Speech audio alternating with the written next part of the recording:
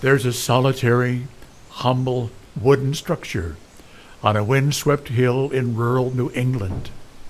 To open the door is to engage our minds, our hearts, and our imaginations. In this place, preachers and professors, past and present, come alive as they walk the aisle, ascend the pulpit stairs, and teach. From theology, from history, and from the Word of God. Welcome to the Saybrook Meetinghouse, an audio production of Saybrook Ministries.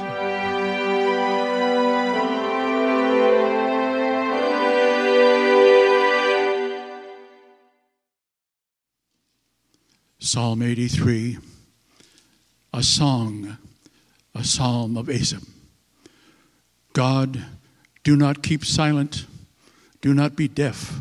God, do not be quiet. See how your enemies make an uproar. Those who hate you have acted arrogantly. They devise clever schemes against your people.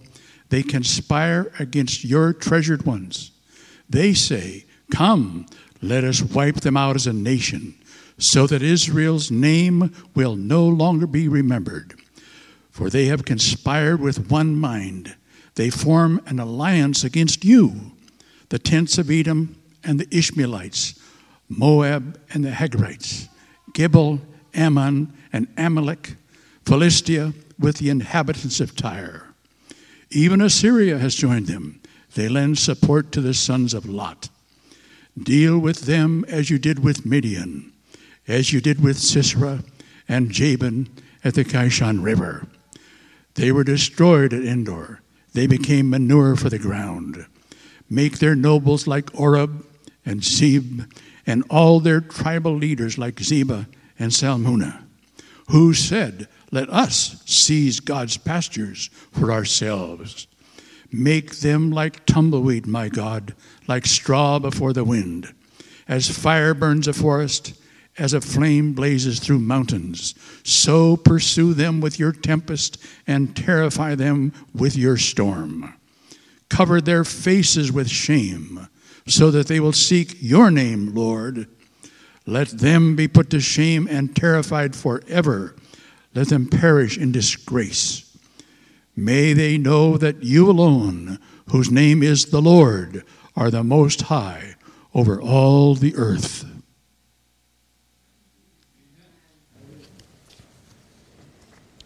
Good morning, everybody. You may be seated. If we have any visitors today or anybody joining us online that hasn't joined us before, I'm Ben, one of the elders today and worship director. Pleased to be bringing the message as we continue working through Psalm 80 through 89. See how your enemies make an uproar. Those who hate you have acted arrogantly. They devise clever schemes against your people. They conspire against your treasured ones. They say, "Come, let's wipe them out as a nation, so that Israel's name will no longer be remembered. For they have conspired with one mind. They form an alliance against you." Just over 1 week ago, a conspiracy against the nation of Israel blossomed into bloody reality. Palestinian militants from Hamas successfully breached Israel's security measures with exceedingly deadly effect, and this resulted in the worst day of Jewish casualties, I don't know if you're aware of this or not, since the Holocaust. For comparison, just so you can wrap your mind around it, those of us who lived through 9/11, imagine that 9/11 wasn't 3,000 casualties, it was 30,000 casualties. That's what happened last week. Israel's Prime Minister Benjamin Netanyahu, of course, declared war on Hamas very quickly, and we're now barely a week into a situation that is fraught with danger on every side and whose result are in the Lord's hands. We don't know how it's going to end out. Here's a few reminders. Reminder number 1, pray for the peace of Jerusalem. Psalm 122 verse 6 says, Pray for peace in Jerusalem. May all who love this city prosper. Reminder number 2, the Apostle Paul was a Jew.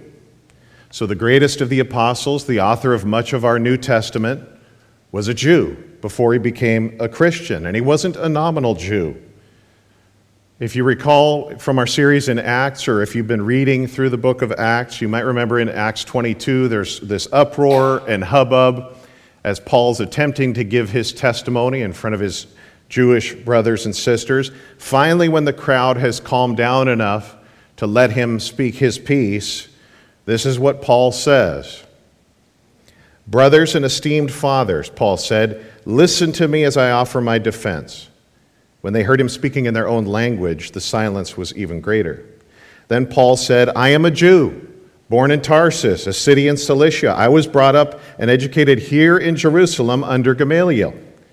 As his student, I was carefully trained in our Jewish laws and customs. I became very zealous to honor God in everything I did, just like all of you today. And I persecuted the followers of the way. That was a euphemistic phrase for Christians, the way. Hounding some to death. This is Paul talking. Arresting both men and women and throwing them in prison. The high priest and the whole council of elders can testify that this is so. For I received letters from them to our Jewish brothers in Damascus, authorizing me to bring the followers of the way from there to Jerusalem in chains to be punished.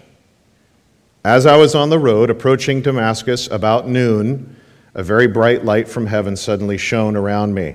I fell to the ground and heard a voice saying to me, Saul, Saul, that's his name before he was Paul, why are you persecuting me?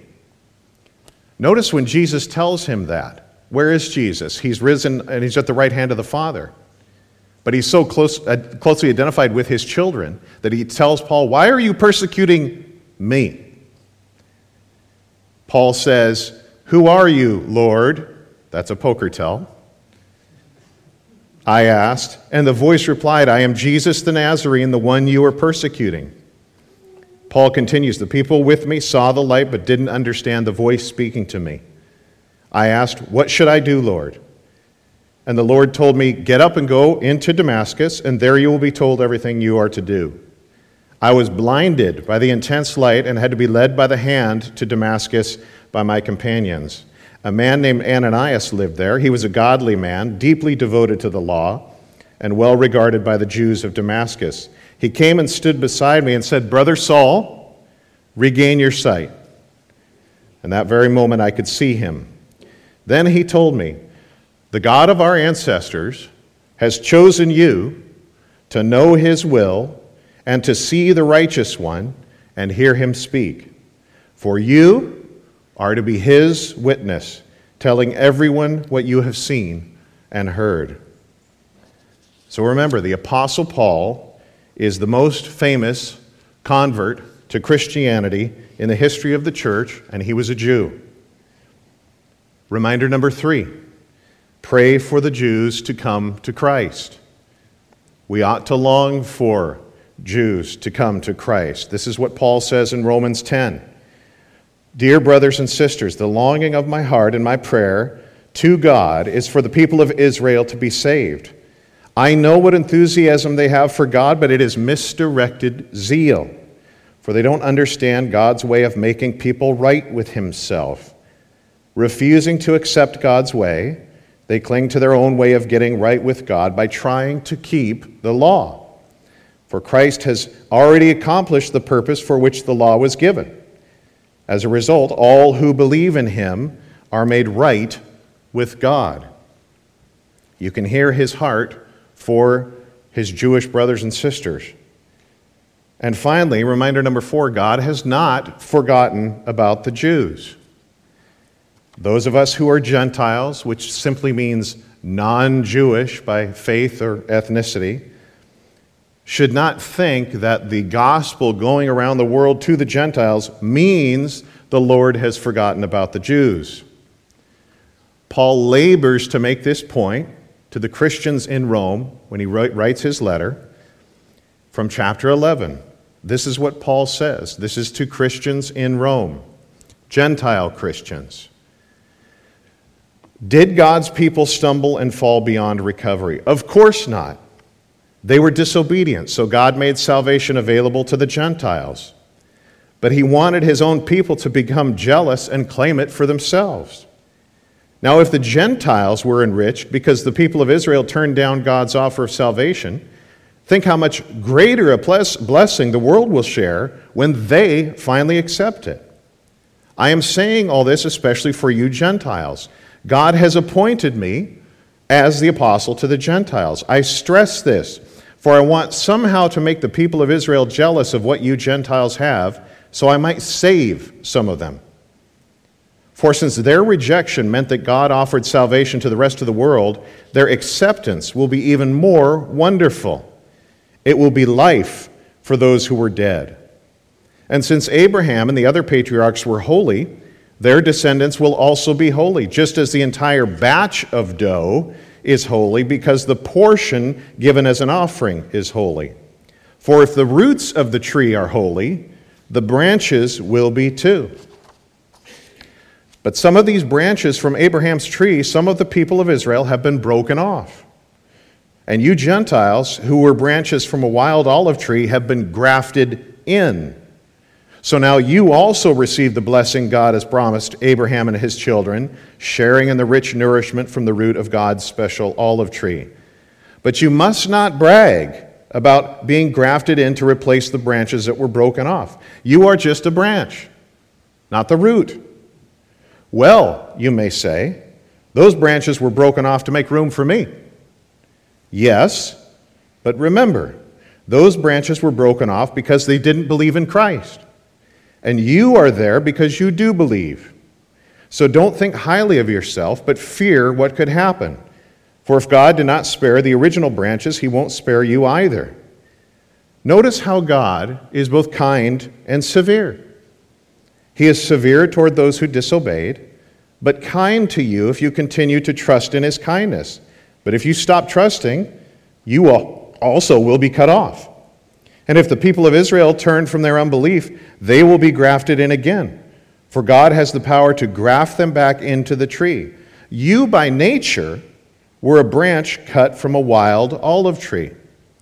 So, if God was willing to do something contrary to nature by grafting you into his cultivated tree, he will be far more eager to graft the original branches back into the tree where they belong. I want you to understand this mystery, dear brothers and sisters, so that you will not feel proud about yourselves. Some of the people of Israel have hard hearts, but this will last only until the full number of Gentiles comes to Christ, and so all Israel will be saved. As the Scriptures say, the one who rescues will come from Jerusalem, and he will turn Israel away from ungodliness. And this is my covenant with them, that I will take away their sins.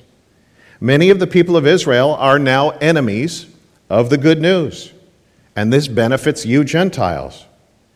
Yet they are still the people he loves because he chose their ancestors Abraham, Isaac, and Jacob. For God's gifts and his call can never be withdrawn. Once you Gentiles were rebels against God. But when the people of Israel rebelled against him, God was merciful to you instead.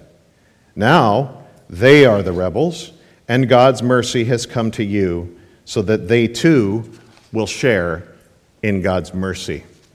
That's Paul speaking to the Gentiles, so he's speaking to you and I. He labors to have us understand that.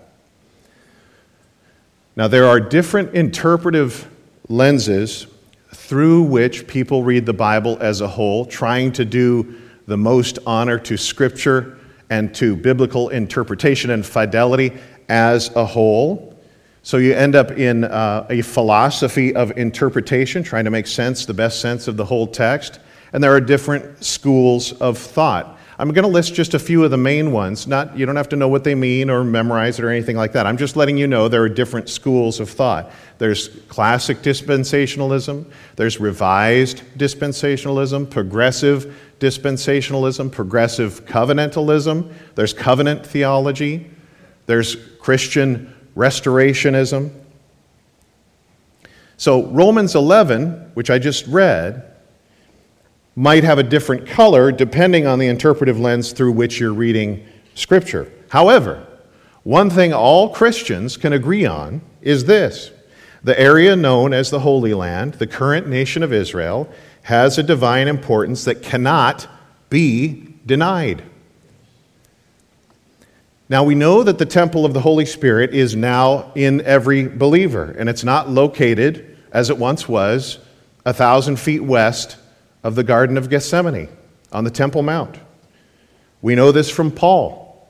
Your body is the temple of the Holy Spirit, he says, who lives in you and was given to you by God. We know this from Peter. You are living stones that God is building into his spiritual temple. What's more, you are his holy priests. And we know this from what Jesus said to the Samaritan woman at the well. Believe me, dear woman, the time is coming when it will no longer matter whether you worship the Father on this mountain or in Jerusalem. You Samaritans know very little about the one you worship, while we Jews know all about him, for salvation comes through the Jews.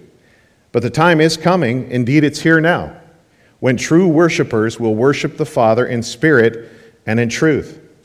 The Father is looking for those who will worship him that way. For God is spirit, so those who worship him must worship in spirit and in truth. Everything that Paul and Peter and Jesus said is, of course, true. And none of that takes away from two simple, undeniable facts. Israel is a unique nation in human history, and the Jews are a unique people in human history. Now, if you knew nothing about world history, you would be able to deduce what I just said by simply looking at the irrational and unified and demonic opposition that Israel and the Jews have undergone in the past and continue to undergo to this very day. This last week, I consulted the updated database containing all the resolutions passed by the United Nations Human Rights Council, which began its work in 2006. So since 2006, 530 of those resolutions have been condemnatory of one nation or another.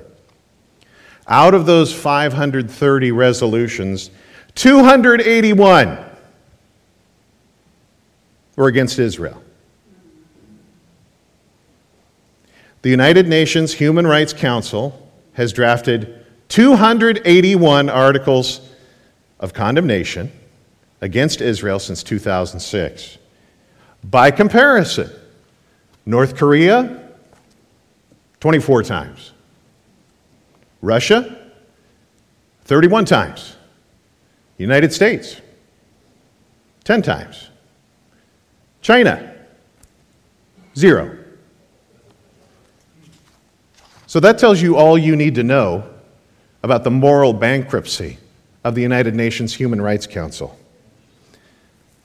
Back in 1968, the Palestinian Charter, since 1968 rather, the Palestinian Charter has called for the destruction of Israel. In 1998, it appeared that international efforts had successfully persuaded Palestinian leaders to modify the charter, removing those parts of it that call for the murdering of Israel dead. But it turned out that those assurances from the PLO were similar to the assurances that your child gives you that they are going to clean their room as they refuse to make eye contact and tie their fingers behind their back.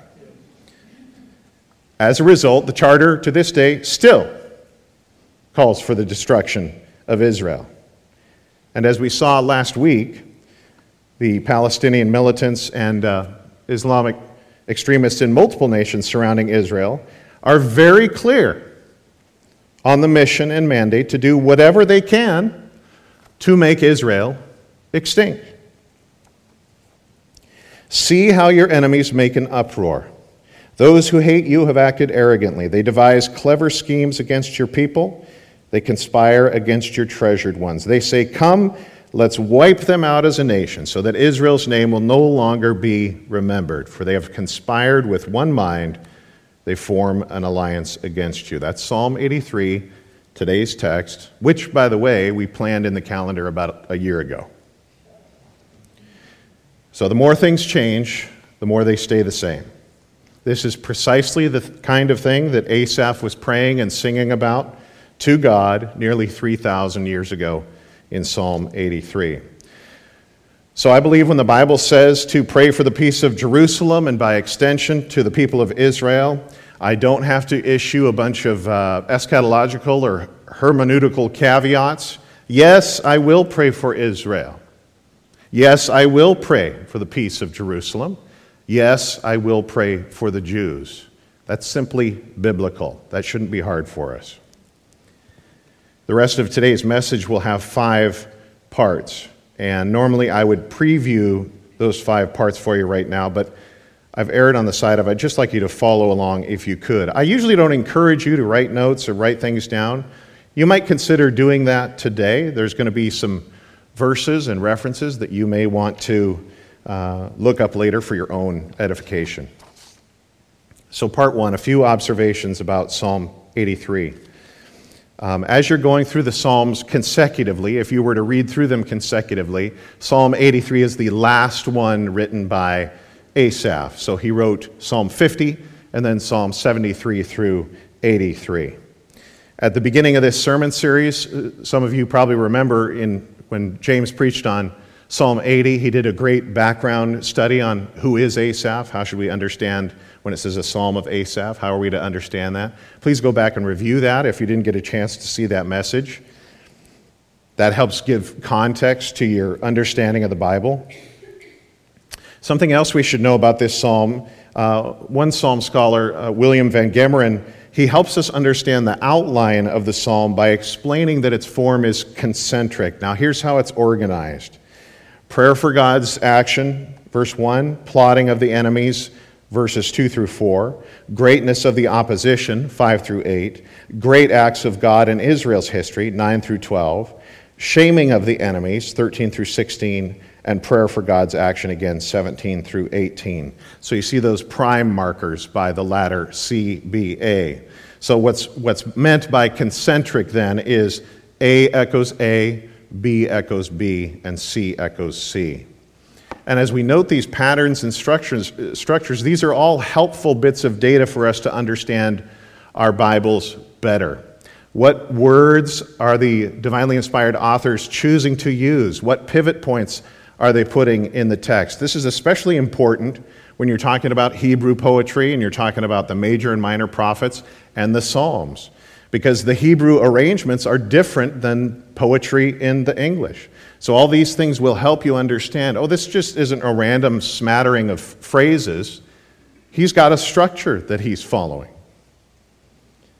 Now, the nations and the peoples listed in this psalm, many of them are probably foreign to our ears, but this is like a murderer's row lineup of Old Testament infamy. And I'm going to mention just a few examples. And as I do so, you will note that in the tragic storyline of humanity, sin begets sin. First, the Moabites and the Ammonites were descendants of Lot. Genesis 19 records the sinful inception of these rebel nations. In the narrative, this is after Lot and his family were rescued by divine intervention from Sodom and Gomorrah. You remember how much grace the Lord showed that in that conversation that was had, or this almost bartering and bargaining. Well, how about if there's 10 righteous people? How about if there's 8 righteous people? Okay. So know that before what I'm about to read, the Lord has completely rescued, miraculously, Lot and his children from the destruction of Sodom and Gomorrah. Starting at verse 30 in Genesis 19, Lot departed from Zoar and lived in the mountains along with his 2 daughters because he was afraid to live in Zoar. Instead, he and his 2 daughters lived in a cave. Then the firstborn said to the younger, "Our father is old, and there is no man in the land to sleep with us, as is the custom of all the land. Come, let's get our father to drink wine so that we can sleep with him and preserve our father's line. How does that sound? Is that a good idea? So they got their father to drink wine that night, and the firstborn came and slept with her father. He did not know when she lay down or when she got up, because he was drunk. The next day, the firstborn said to the younger, "Look, I slept with my father last night. Let's get him to drink wine again tonight so you can go sleep with him, and we can preserve our father's line." That night, they again got their father to drink wine, and the younger went and slept with him, and he did not know when she lay down or when she got up. So both of Lot's daughters became pregnant by their father. The firstborn gave birth to a son and named him Moab. He is the father of the Moabites of today. The younger also gave birth to a son, and she named him Ben-Ami. He is the father of the Ammonites of today. The Edomites were descendants of Esau, and these were, if Israel had an arch enemy, it was the Edomites. And you recall that this whole thing started because Esau despised his birthright, which was a blessing and a gift from God, because he wanted his brother's soup. The Ishmaelites were descendants of Ishmael, son of Abraham and Hagar. Now, you recall that union between Abraham and Hagar was a result of a conspiracy of doubt and unbelief on the part of Sarah and Abraham. They didn't want to wait for God to fulfill the promise. Well, let's figure it out on our own. Here, sleep with our servant. And the story of that debacle reverberated even down to the time of the early church. We read in Galatians 4:29, "But you are now being persecuted by those who want you to keep the law, just as Ishmael, the child born by human effort, persecuted Isaac, the child born by the power of the Spirit." As for the Philistines, I always remember as a very young man, when my dad was in full-throated, frustration or anger about something, he would utter this phrase. He says, "I feel like smiting the Philistines' hip and thigh." Straight out of the King James. So, if you want to know about the Philistines, look to Judges, 1 and 2 Samuel, and you see this outsized influence that this thorn, this intractable thorn in the southwest side of Israel had. Between those three books, Judges, 1 Samuel, 2 Samuel, Philistia, the Philistines are mentioned 121 times. They were a problem. So of all these assembled enemies, those were just a few examples. The great Psalm scholar William Plumer, he says this: "Their rancor was terrible, their malice diabolical, and their numbers vast." Other than that, they weren't a problem. Several hundred years after Asaph set pen to parchment in Psalm 83, we discover in Ezekiel's divine oracles that Psalm 83 was prophetic in both senses of the term. It was forthtelling against the enemies of God, and it was foretelling against the enemies of God. This is the word of the Lord from Ezekiel 25, mentioning the very peoples we have discussed. "Then the word of the Lord came to me, Son of man, face the Ammonites and prophesy against them.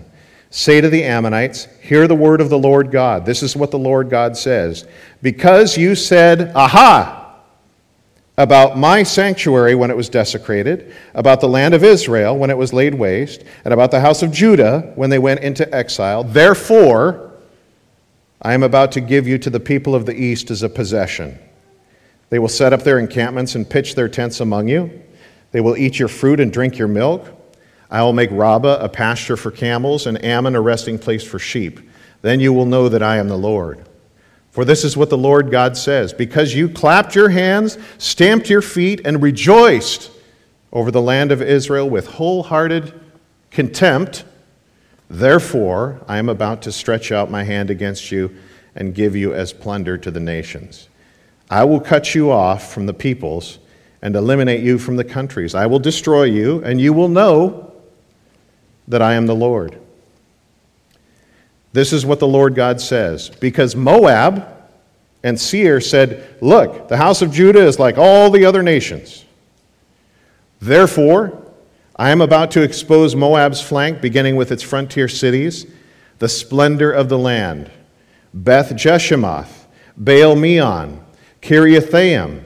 I will give it along with Ammon to the people of the east as a possession, so that Ammon will not be remembered among the nations. So I will execute judgments against Moab, and they will know that I am the Lord. This is what the Lord God says. Because Edom acted vengefully against the house of Judah and incurred grievous guilt by taking revenge on them, therefore, this is what the Lord God says. I will stretch out my hand against Edom and cut off both people and animals from it. I will make it a wasteland. They will fall by the sword from Teman to Dedan. I will take my vengeance on Edom through my people Israel, and they will deal with Edom according to my wrath and anger. So they will know my vengeance. This is the declaration of the Lord God. This is what the Lord God says. Because the Philistines acted in vengeance and took revenge with deep contempt, destroying because of their perpetual hatred, therefore, this is what the Lord God says. I am about to stretch out my hand against the Philistines, cutting off the Kerethites and wiping out what remains of the coastal peoples. I will execute severe vengeance against them with furious rebukes. They will know that I am the Lord when I take my vengeance on them. There is no Philistia today. There is no Moab, no Edom. Part 2, what is an imprecatory psalm? So there's, as many of you know, there's a whole variety of categories of psalms. Psalms of praise, thanksgiving, lament, confession. And some psalms are a couple different categories at the same time. While Psalm 83 is a lament, it's known primarily as an imprecatory psalm. So what's an imprecatory psalm? John Tweedale is a dean and professor of theology at Reformation Bible College, and he gives this little helpful, brief summary. So listen to this. An imprecatory psalm is an invocation of divine cursing. And we see examples of these in Psalms 5, 6, 35, 69, and 109, all of which are cited in the New Testament. And he says curse pronouncements are throughout the biblical canon. It isn't just the Old Testament. Jesus calls down woes of judgment on the religious leaders in Matthew 23. Paul pronounces an anathema, anatema in the Greek, that means to be damned, on anyone who preaches a different gospel. And the martyrs in heaven in Revelation 6 petition God to avenge their blood. Another Bible scholar says, in these prayers, the people of God prayed for the Lord's judgment, vengeance, and curse on their enemies. Their hatred for their enemies seems so opposed to the teaching of Jesus Christ and to the Christian emphasis on love that we must ask, well, how can a Christian read, sing, or pray the imprecatory psalms? That's a great question. And that leads us to our next consideration. Part 3, what do we do with imprecatory psalms? So let's consider how imprecatory psalms can be entered into by, number 1, the ancient Israelites, number 2, Christians, and number 3, Christ himself. So the ancient Israelites can enter into imprecatory psalms because theirs was a theocratic kingdom under the direct divine guidance and leadership of the Lord God. And therefore, as a nation, they acted uniquely on God's behalf. And so Israel's cause was God's cause. Israel's enemies were God's enemies. Christians can enter into imprecatory psalms because we can sing them in Christ. So when we put on Christ spiritually, think of it as we're donning a judicial robe when it comes to these imprecations. So we join in with our Savior's declarations of guilt and mercy. We're not singing these songs personally and vindictively. We're singing these songs in Christ. And Christ himself enters the imprecatory psalms because they are also messianic songs of Christ, speaking truth of himself as the one who will judge all things. Now, what gives us warrant to think that Christ speaks in these psalms?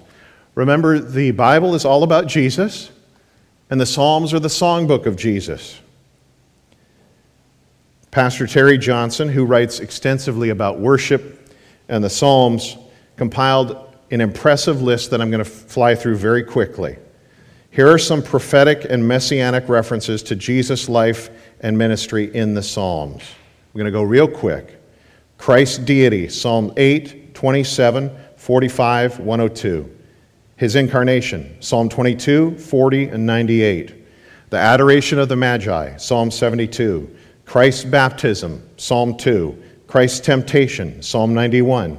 Christ's ministry, Psalm 146. Christ's obedience, Psalm 40. Christ's teaching, Psalm 78. By the way, I'm not telling you the corresponding New Testament passage that references the psalm. These all have New Testament correspondence. And just consider Christ's final week. Christ's triumphal entry, Psalm 118. Christ's cleansing of the temple, Psalm 69. His betrayal by Judas, Psalm 41. His rejection, Psalm 35. His trial and mocking, Psalm 69. His crucifixion, Psalm 22. Suffering insults, Psalm 22. Him being forsaken, Psalm 22. The committal of his body, Psalm 31. His death, Psalm 34. His resurrection, Psalm 16. His ascension, Psalm 110. So additionally, when we're considering Christ and the imprecatory psalms, I wonder if you've ever considered that the Lord's Prayer that Jesus taught us to pray, remember he said, pray this way, is imprecatory by implication. What do I mean by that? Listen to what the Lord says. He says, pray then like this, our Father in heaven, hallowed be your name. Well, part of the full hallowing of God's name is the silencing of unholy lips. Your kingdom come. Part of God's kingdom coming in fullness is the dethroning and destruction of the prince of the power of the air. Your will be done on earth as it is in heaven. Well, part of God's will being done on earth as it is in heaven entails the thwarting of the wills of Satan, demons, and unbelievers. Give us this day our daily bread, and forgive us our debts as we have also forgiven our debtors. And lead us not into temptation, but deliver us from evil. Part of delivering us from evil is by God casting down Satan, who's the accuser of the brethren. And that's going to happen. Revelation 12. So the great dragon was thrown out, the ancient serpent, who is called the devil and Satan, the one who deceives the whole world. He was thrown to earth, and his angels with him. Then I heard a loud voice in heaven say, listen to the echoes of the Lord's Prayer in here. The salvation and the power and the kingdom of our God and the authority of his Christ have now come. Because the accuser of our brothers and sisters, who accuses them before our God day and night, has been thrown down. They conquered him by the blood of the Lamb and by the word of their testimony, for they did not love their lives to the point of death. Part 4, an imprecatory Savior, the perfect judgment and hatred of Christ. So our Savior Jesus Christ will judge. It will not be a farce. It will not be a joke. It will be serious. And the saints of God will be extolling and praising and lifting his name on high as he does it. His judgments are perfect. They always have been. They always will be. Listen to Jesus as he speaks in the 5th chapter of John's Gospel. The Father has given all judgment to the Son, that's himself, so that all people may honor the Son just as they honor the Father. Anyone who does not honor the Son does not honor the Father who sent him. Just as the Father has life in himself, so also he has granted to the Son to have life in himself. And he has granted him, listen to this, the right to pass judgment because he is the Son of Man. Do not be amazed at this, because a time is coming when all who are in the graves will hear his voice and come out. Those who have done good things to the resurrection of life, but those who have done wicked things to the resurrection of condemnation. I can do nothing on my own, Jesus says. I judge only as I hear, and my judgment is just, because I do not seek my own will, but the will of him who sent me. He's going to say that 15 chapters later in the garden. Nevertheless, not my will, as the incarnate Son of God, the will of the Father is what I came here to do. At the outset of Revelation in chapter 1, in case you weren't aware of this, many of you probably are, the letters to the churches in Revelation are dictated by Jesus. Jesus is the one speaking in the letters to the 7 churches of Revelation. And this is what Jesus says through John, commending, applauding the church in Ephesus. Yet you do have this. You hate the practices of the Nicolaitans, which I also hate.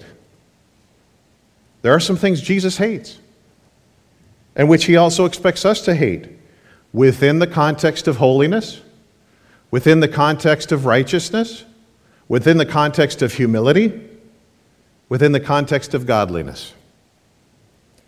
Notice also that Jesus tells the church in Pergamum that they are in sin because some, not all, some hold to false teaching or multiple false teachings.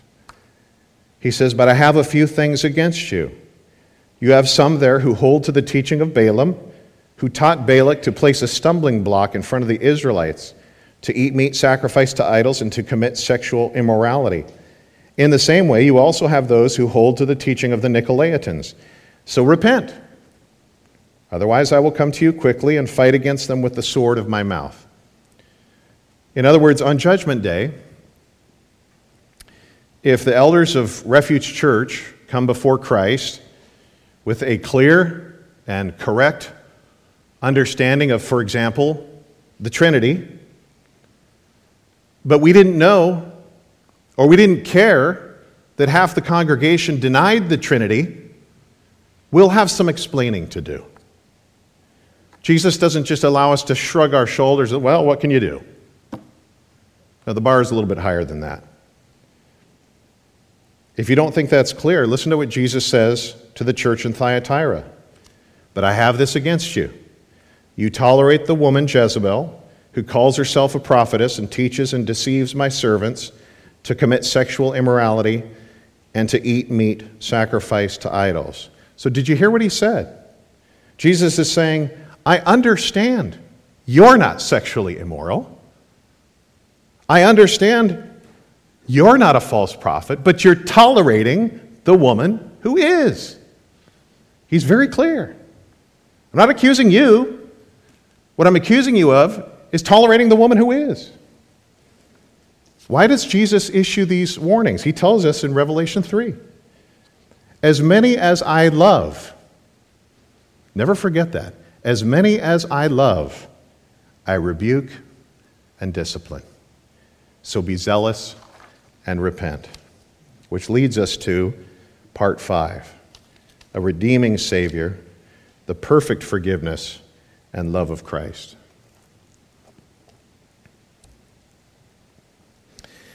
It was in a church in Munich that I saw him. A balding, heavy-set man in a gray overcoat, a brown felt hat clutched between his hands. People were filing out of the basement room where I had just spoken, moving along the rows of wooden chairs to the door at the rear. It was 1947, and I had come from Holland to defeated Germany with the message that God forgives. It was the truth they needed most to hear in that bitter, bombed-out land. And I gave them my favorite mental picture. Maybe because the sea is never far from a Hollander's mind, I like to think that that's where forgiven sins were thrown. When we confess our sins, I said, God casts them into the deepest ocean, gone forever. Solemn faces stared back at me, not quite daring to believe. There were never questions after a talk in Germany in 1947.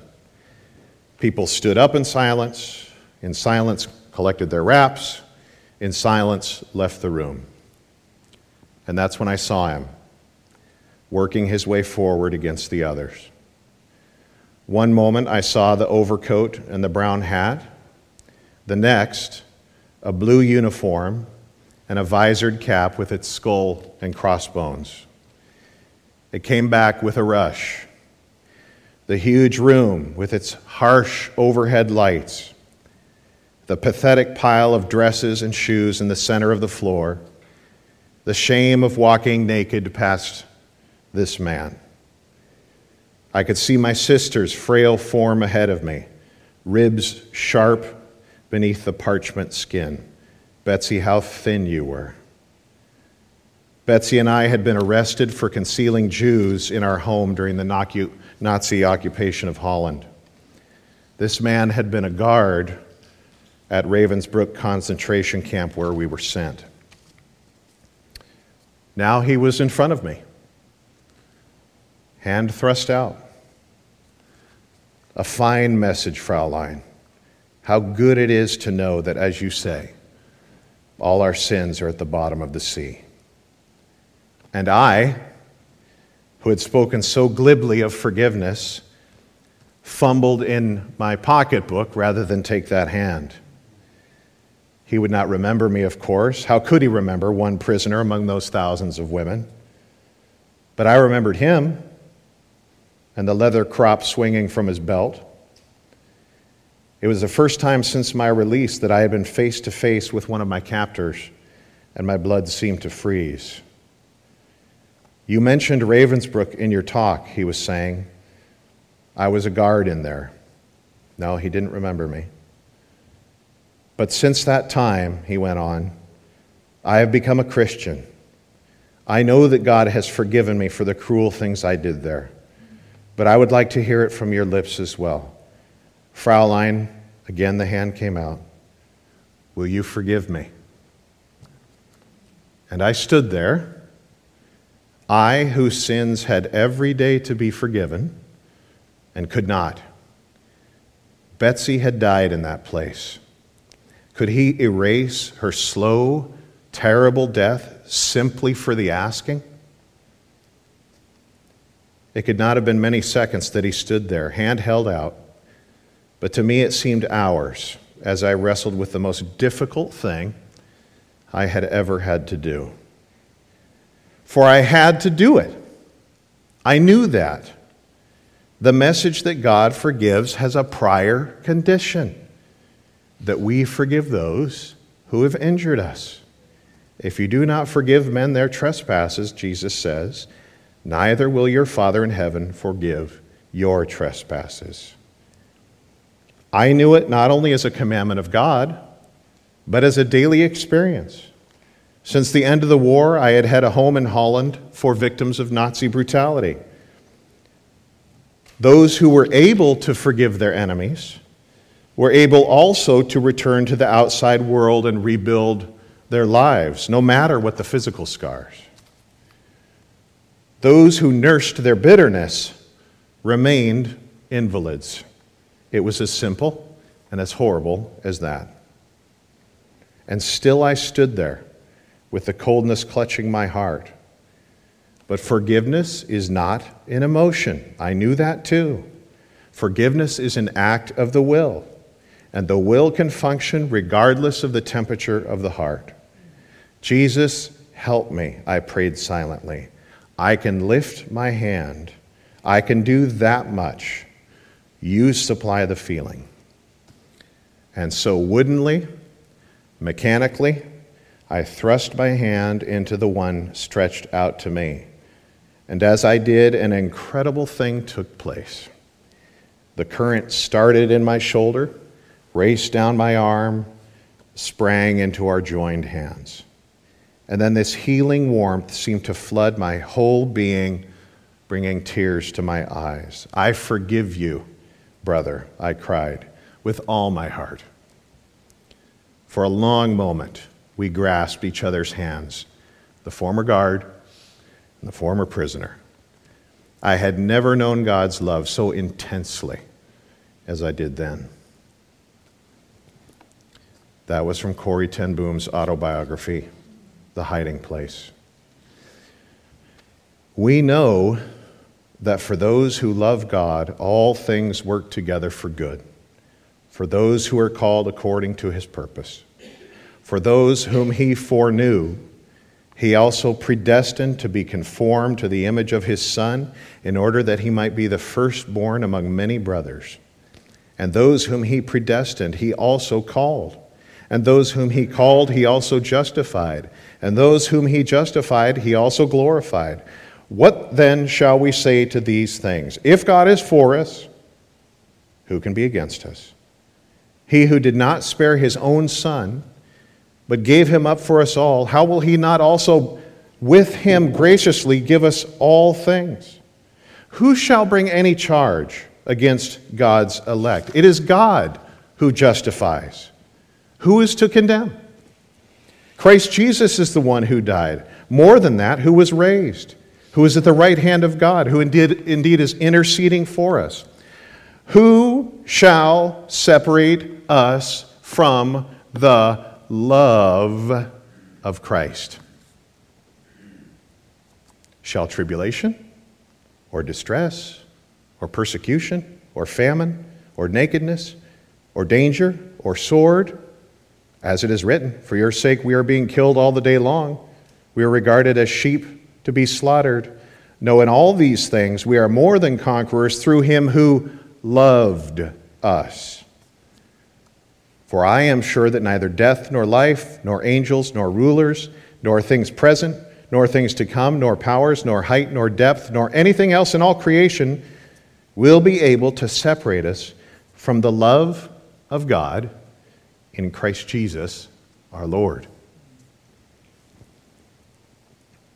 Satan, sin, death, and our flesh, what the Bible sometimes refers to as the old man before we knew Christ, are part of a doomed conspiracy. And the conspiracy is doomed because of the infinite love of our triune God. God the Father sending God the Son, and Father and Son sending God the Holy Spirit, displaying the truth and the wonder and the mystery of one God in three persons. I hope, John Newton wrote to a friend, that in the midst of all your activities, you find a little time to read the Bible and to wait at his mercy seat. It is good for us to draw near to him. It is an honor that he permits us to pray. And we shall surely find he is a God who hears prayer. Endeavor to be diligent in the means of grace, yet watch and strive against a legal spirit, which is always aiming to represent our Lord as a hard master, watching, as it were, to take advantage of us. But it is far otherwise. His name is love. He looks upon us with compassion. He knows our frame and remembers that we are but dust.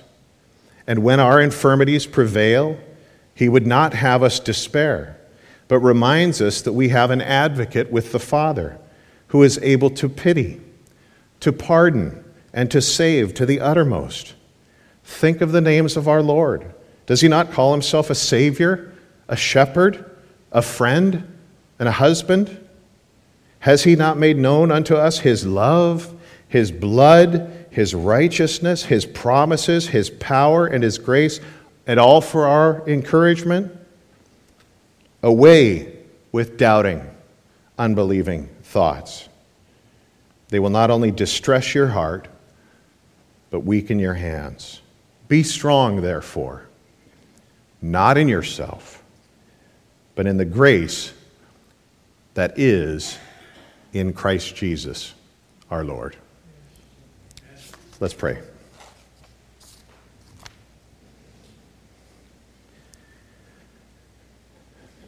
O God, be thou no longer still. Thy foes are leagued against thy law. Make bare thine arm on Zion's hill. great captain of our holy war. As Amalek and Ishmael had war forever with thy seed, so all the hosts of Rome and hell against thy Son their armies lead. Though they're agreed in naught beside, against thy truth they all unite. They rave against the crucified and hate the gospel's growing might. By Kishon's brook all Jabin's band at thy rebuke were swept away. O Lord, display thy mighty hand. A single stroke shall win the day. Come, rushing wind, the stubble chase. Come, sacred fire, the forest burn. Come, Lord, with all thy conquering grace. Rebellious hearts to Jesus turn. That men may know at once that thou, Jehovah, lovest truth right well, and that thy church shall never bow before the boastful gates of hell. And all God's people said, Amen.